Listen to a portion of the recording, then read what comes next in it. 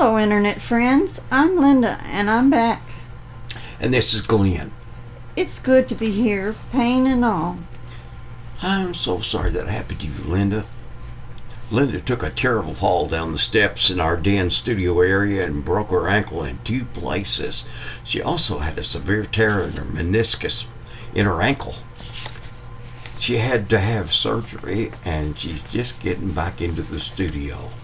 I hope everyone will continue to pray for me during this time of recovery. I am moving around a little using a mini scooter, and it's been a difficult time for me. Thank you for your prayers. It's good to have you back. You were really missed in our studio. This week's song examines a natural change that takes place in the life of a Christian upon conversion. Christ demonstrated the greatest love for us when he went to the cross and suffered our punishment. When we realize our Lord suffered our hell there and purchased our salvation from eternal death, the natural process to happen in response is to love him. We can't help but want more of him. Our desire is to learn more about him and to love him more and desire to serve him and do his will in our lives. Our song this week is praise and adoration. More about Jesus would I know, more of his grace to others show, more of his saving fullness see, more of his love who died for me. More about Jesus.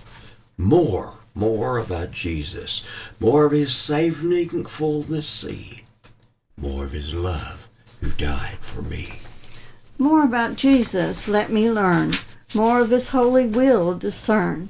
Spirit of God, my teacher be, showing the things of Christ to me.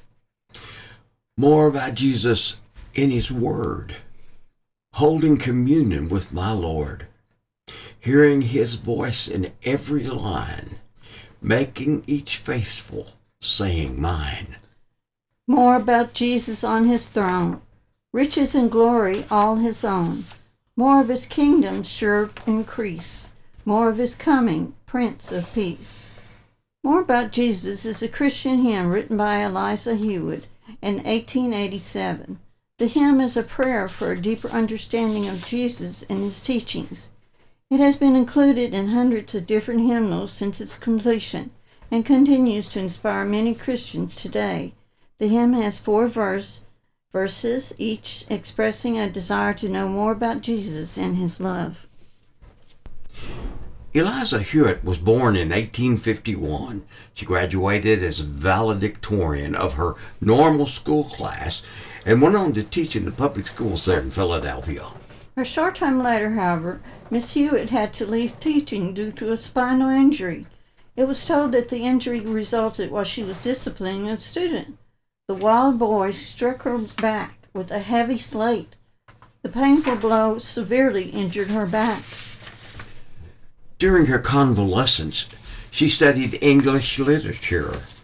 She felt the need to be useful in her church and began writing poems for a primary department.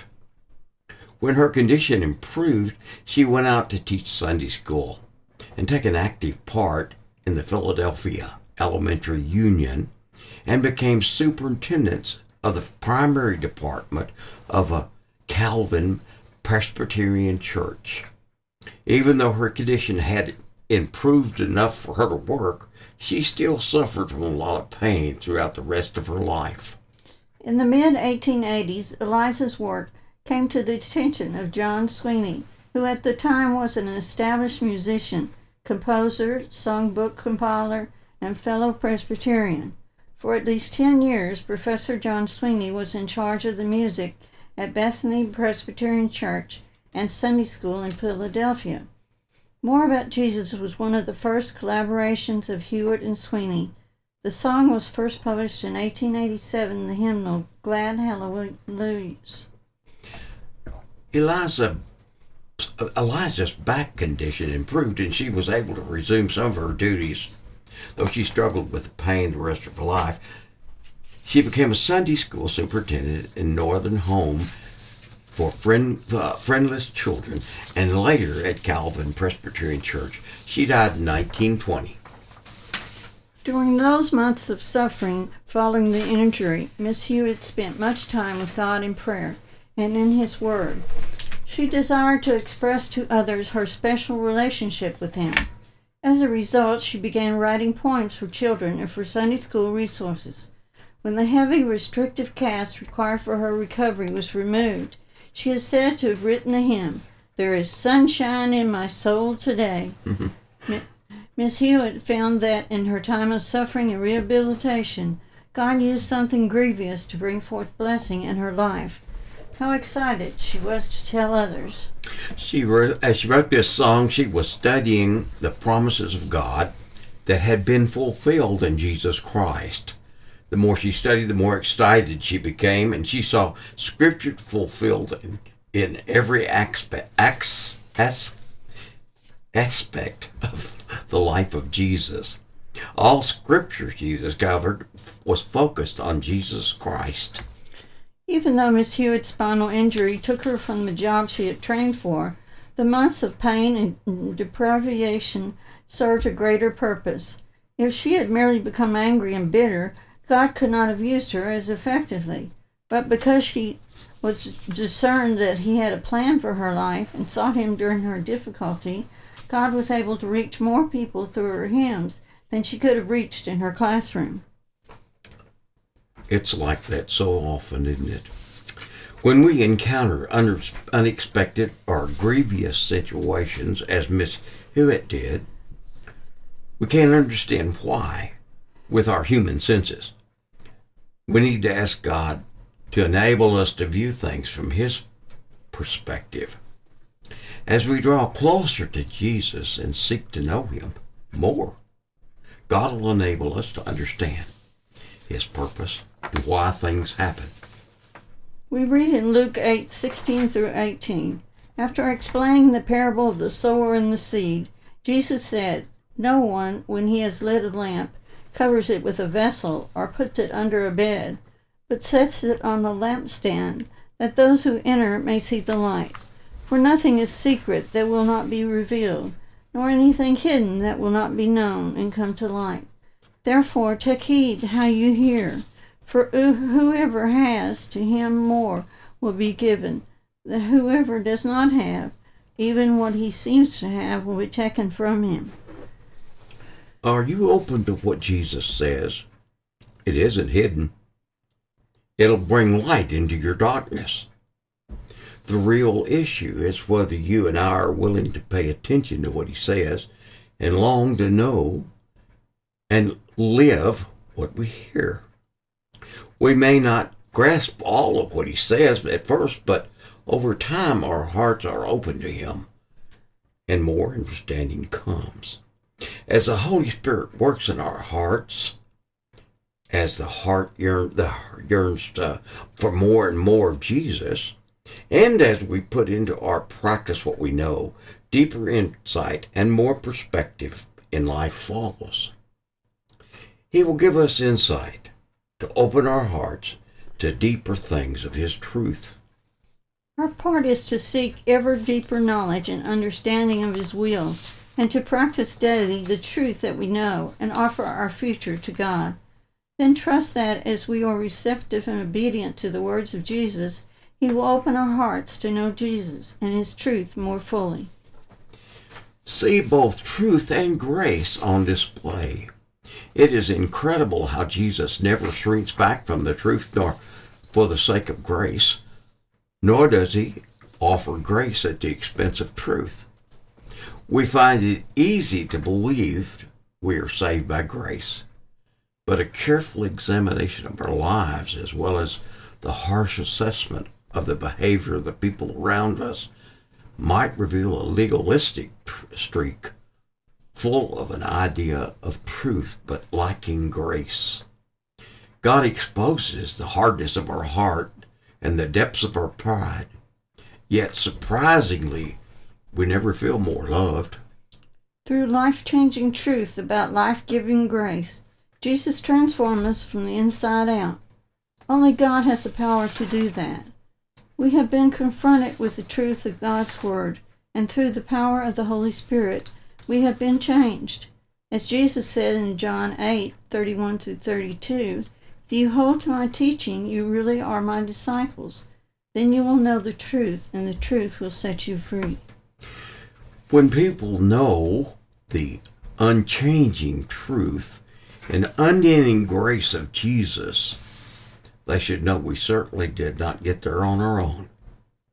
Only the work of the Holy Spirit can truly change our hearts. Throughout his ministry, Jesus taught, and they marveled at his miracles. They called him teacher, healer, prophet, and miracle worker. They stood amazed, but many walked away unchanged. Though these men and women knew about Jesus, they failed to see him as a Savior and God in the flesh. Jesus invites us to experience something deeper. He doesn't ask us to know about him. He invites us to personally know him. He does not simply tell us the truth. He is the truth. In John 14:6, Jesus clarified, I am the way and the truth and the life. No one comes to the Father except through me. To know Jesus is to be changed by Jesus. Jesus wants us to share him with others. For those early Christian followers, being dramatically changed by knowing Jesus, they automatically told others about Jesus. The men and women believed that Jesus was the Messiah, the Son of God, and that allowed them to change their thoughts and actions. Every part of their lives, from money to family, looked different. God used a few faithful followers to impact the world for eternity. And he continues to work through people like you and me today. In the first chapter of John, we read about two new followers of Christ who had just heard Jesus speak. Then Jesus turned and seeing them following, said to them, What do you seek? They asked him, Teacher, where are you staying? And he answered them, Come and see. So they came and saw where he was staying, and they stayed with him that day. This was about 2 hours before sunset. That's a true encounter with the Lord Jesus. They had a real desire to be with him. They would not settle for anything less than the very presence of God. As we dwell with Christ, our hearts become open to dwell in his presence always. Mark 8:34 says, When he had called the people to himself with his disciples also, he said to them, Whoever desires to come after me, let him deny himself, take up the cross, and follow me. And John said in John 14:20, Oh, that day you will realize that I am the Father, and you are in me, and I am in you. Then again in Galatians we read, I have been crucified with Christ, and I no longer live, but Christ lives in me.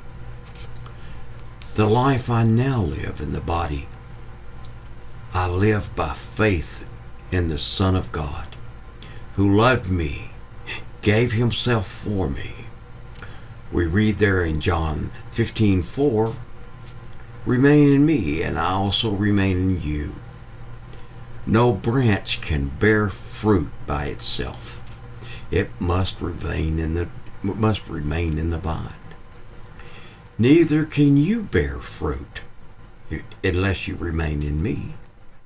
Christianity is about far more than holding right beliefs and adopting right behaviors.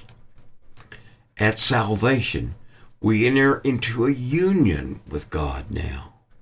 We have righteousness that comes by faith, and that faith justifies us. Before we can come to Christ, our thoughts were different. Before we came to Christ, our thoughts were different. We read in Philippians 3:7-9, But whatever were my gains, and now consider loss for the sake of Christ. What is more, I consider everything lost because of the surprising worth of knowing Jesus Christ as my Lord, for whose sake I have lost all things. I consider them garbage that I may gain Christ and be found in him, not having my righteousness of my own that comes from the law, but that which through faith is strengthened in Christ. The righteousness that comes from God on the basis of faith. Romans 3:21 through 26 says, "But now apart from the law, the righteousness of God has been made known, to which the law and the prophets testify. This righteousness is given through faith in Jesus Christ to all who believe. There is no difference between Jew and Gentile, for all have sinned and fallen short of the glory of God, and all are justified freely by his grace, through the redemption that came by Christ Jesus. God presented Christ as a sacrifice of atonement through the shedding of his blood, to be received by faith. He did this to demonstrate his righteousness, because in his forbearance he had left the sins committed beforehand unpunished. He did it to demonstrate his righteousness at the present time, so as to be just, and the one who justifies those who have faith in Jesus." Romans 5:1. "Therefore, since we have been justified through faith, we have peace with God through our Lord Jesus Christ. But we have more. We also have communion with God. We have access to a life-giving, soul-thrilling, joy-producing communion with God through Christ." I think we're witnessing several things today that were written many years ago in the Bible. Seeing what's happening today in light of those ancient writings gives us a realization and to our purpose, to our hope in Christ. It sheds light on the questions that arise about what we need to do in the world around us. The Bible predicts a great falling away of the church that we're seeing today, including a large number of people rejecting God altogether, choosing no faith at all. It's a sign of the end times we're warned about in the Bible. Dr. David Jeremiah tells his following story. He said, "Imagine writing your first book at the age of 22 and watching it land on the bestsellers list everywhere a few years ago. That happened to an American pastor. His book conveyed biblical advice about love and relationship, and it encouraged thousands of young people to make better choices. This pastor became known for his speaking and writing and counseling, as well as 2 decades of pastoral ministry in the local church.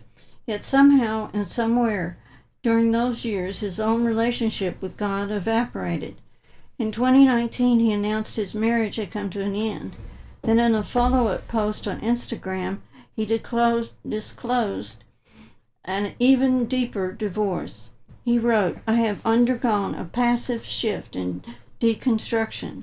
The biblical phrase is falling away. By all the measurements that I have for defining a Christian," he wrote, "I am not a Christian.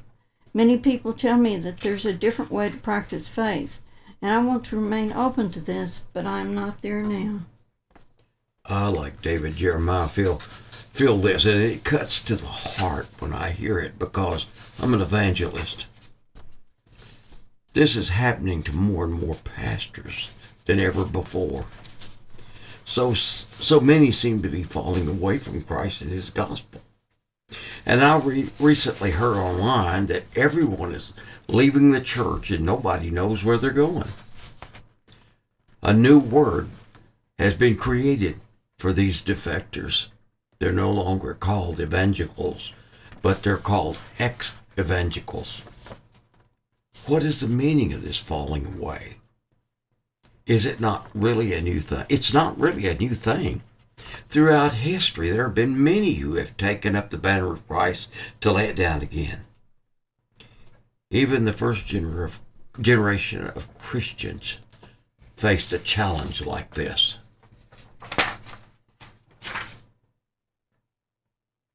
Paul wrote to the Colossians and to Philemon. He sent to them greetings from his co-worker Demas, who was at his side. And then in 2 Timothy 4:10, he described him like this: Demas has forsaken me, having loved this present world. It's difficult to read Christian news today because it seems like every time we do, we read somebody else who's walked away from their faith. Recent statistics tell us more than 72 million millennials in America, almost 1/4 of our population, have left the faith. That's an increasingly large percentage of that generation that has walked away from faith of any kind, choosing to identify themselves as non-religious. When you check the questionnaire where it says, are you a Baptist? Are you a Presbyterian? Are you a Charismatic? Are you a Catholic? And the bottom part says none of the above. That's where they all check, none of the above. In 2008, researchers noticed that a third of the millennials describing themselves as religious unaffiliated. And just 10 years later, the number has grown to 42%. That's more troubling number, isn't it? When Gallup first measured U.S. church members in 1937, the number he came up with then was 73%. In early 1980s, more than 70% of the adults were church members. And in 2000, it was 65%. And by 2010, it was 59%. And now, less than half Americans belong to any kind of local church. The great falling away spoken of in the tribulation will probably not happen all at once. We'll most likely see it prior to the second coming. The core issue here isn't even people falling away from the church or falling away from faith. We're talking about falling away from Jesus himself. What does this mean to us? I think it means the second coming of Jesus is very close. It could happen any second. Right. He said in that last hour, as you have heard, that the Antichrist is coming. And even now, many Antichrists have come, of which we can know that it is the last hour. They went out from us. They weren't of us, for if they'd been of us, they would have continued with us and become a part of false gospel. He said they went out because they were never part of us. They went out from us, but they were never of us. How can this happen? How could anyone who has tasted the goodness of Jesus Christ in the church and love God and come out and fall away? Let's talk about 3 things that could happen, and I think they are all happening now. Why do some people get discouraged and walk away from their faith? First of all, some people fall away because they're deceived. 1 Timothy 4:1-2 says it this way: Now the Spirit expressly says that in latter times some will depart from the faith, giving heed to deceiving spirits and doctrines of demons, speaking lies and hypocrisy, having their own conscience seared with a hot iron. According to this passage of Scripture, there are unseen demonic forces that are operating in our world, enticing and deceiving people into abandoning their faith in Christ. Their influence, even in the church, will only increase as we draw near to the end of history. It's overcoming to see the deception that's going on within the church. The passage in 1 Timothy warns us of false teachers that traffic in lies and hypocrisy. These men and women attempt to cause spiritual damage and manipulate God's people for their own purpose.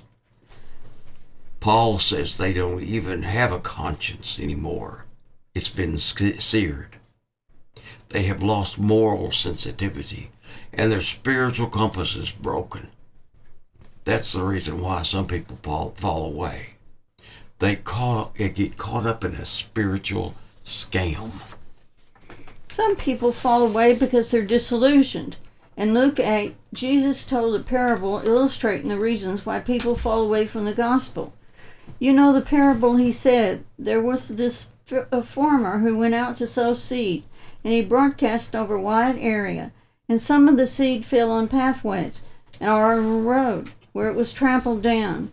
Other seed fell on a rocky soil. As soon as the plants sprang up, they withered away, having no root. And some seed fell in a thorny patch and were choked by briars.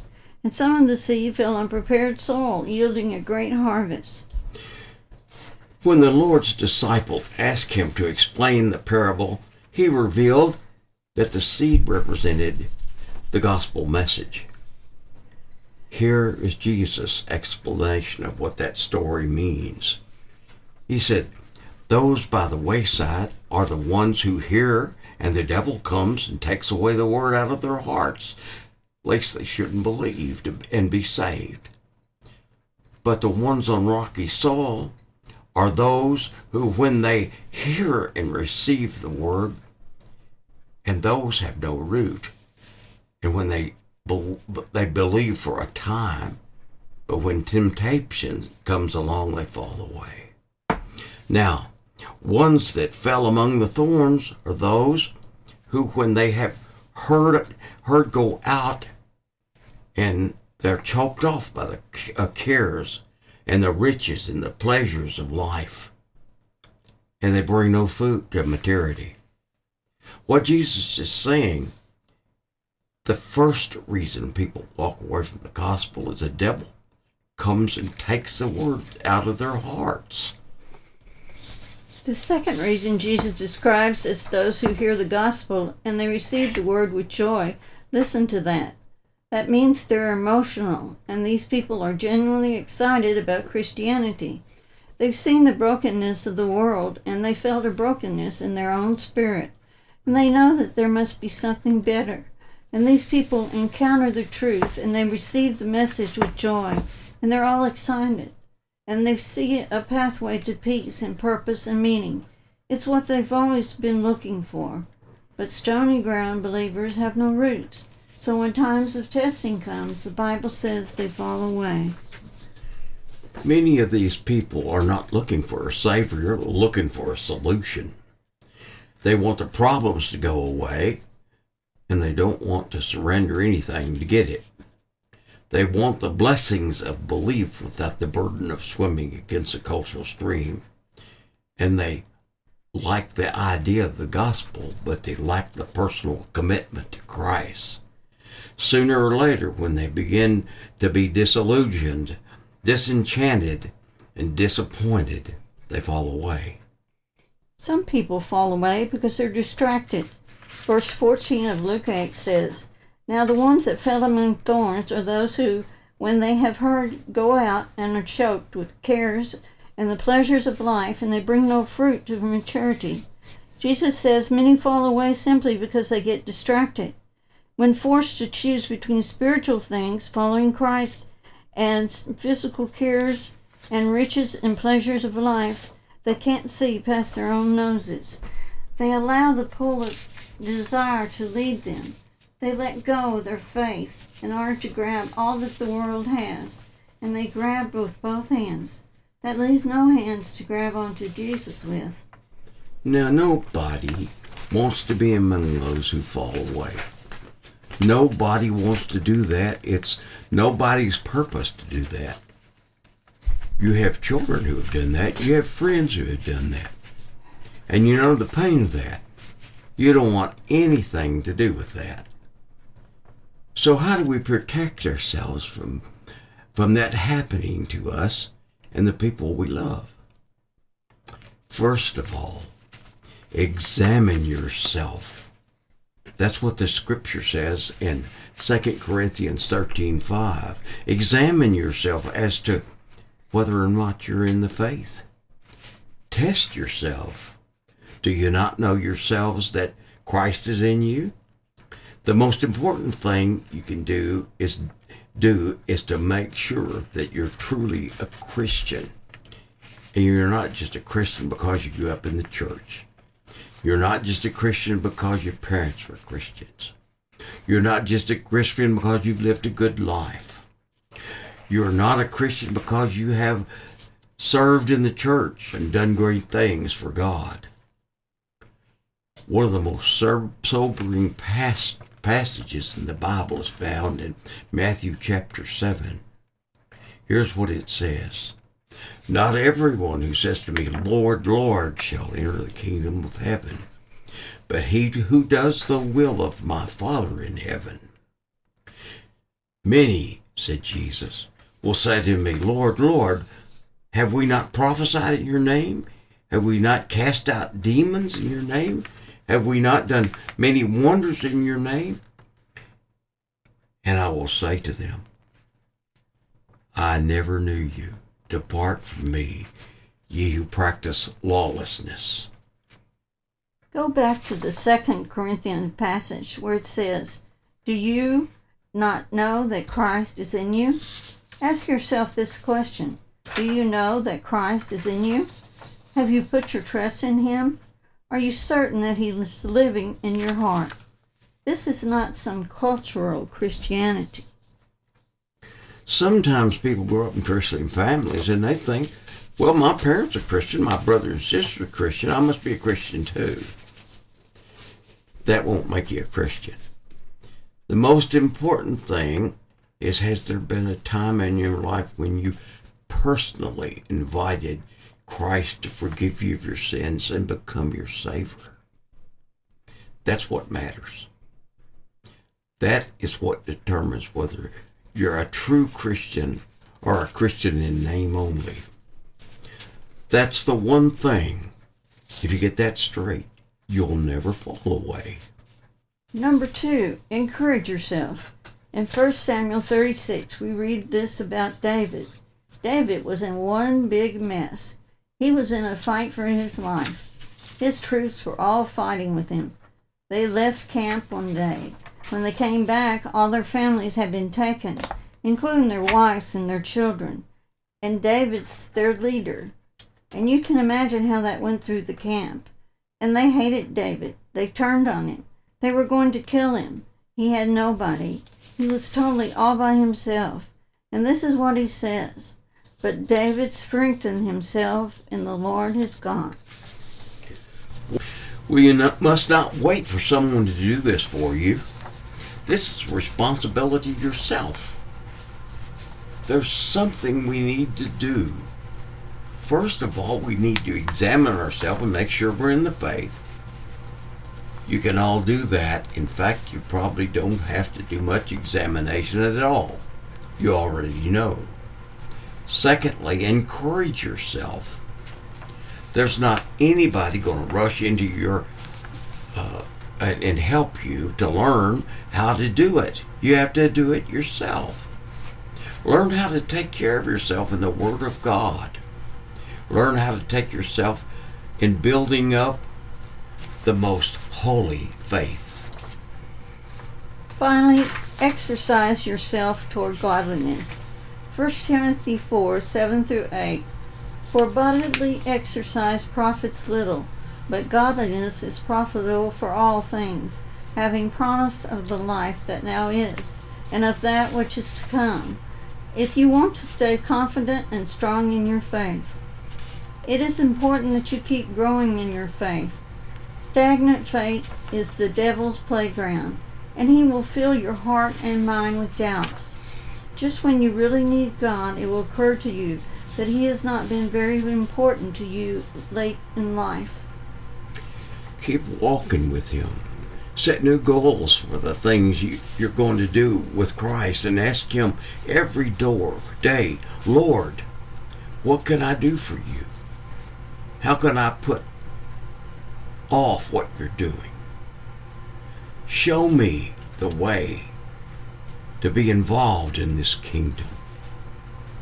John told these people in Ephesus that their faith had grown cold. Is it time for you to do a little self-examination and ask yourself, am I walking like I once did, or have allowed these things to push me away? Remember, this is your choice. Jesus is with you. He'll keep you from falling, and he will empower you. He has every intention of presenting you faultless before the Father once the race comes to an end. So until that moment, just keep running. Don't look back. Don't give up. Commit to building up your faith in the faith of those around you. Now let's listen to Forgive and sing more about Jesus.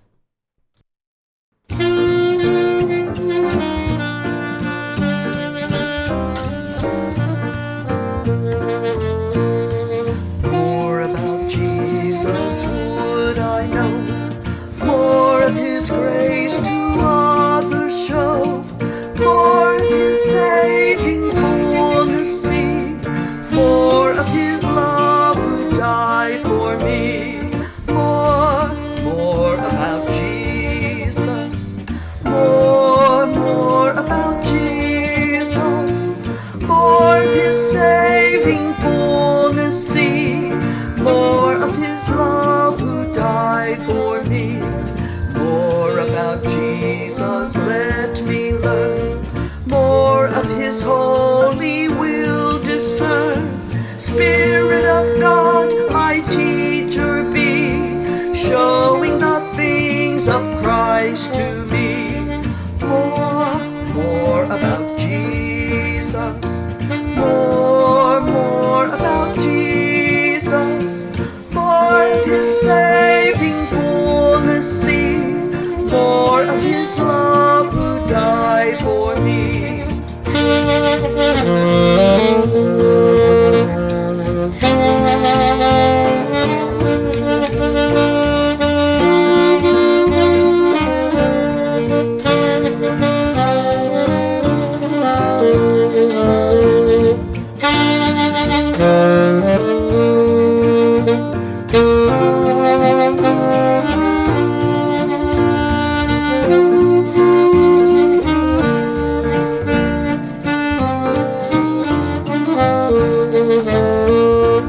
More about Jesus in His word, holding communion with my Lord, hearing the voice in every line, making each faithful saying mine. More about Jesus, more about Jesus, more of His saving fullness see, more of His love who died for me. More about Jesus on His throne, riches in glory all His own, more of His kingdom sure increase, more of His coming Prince of Peace. More about Jesus, more about Jesus, more of His saving fullness see, more of His love who died for me.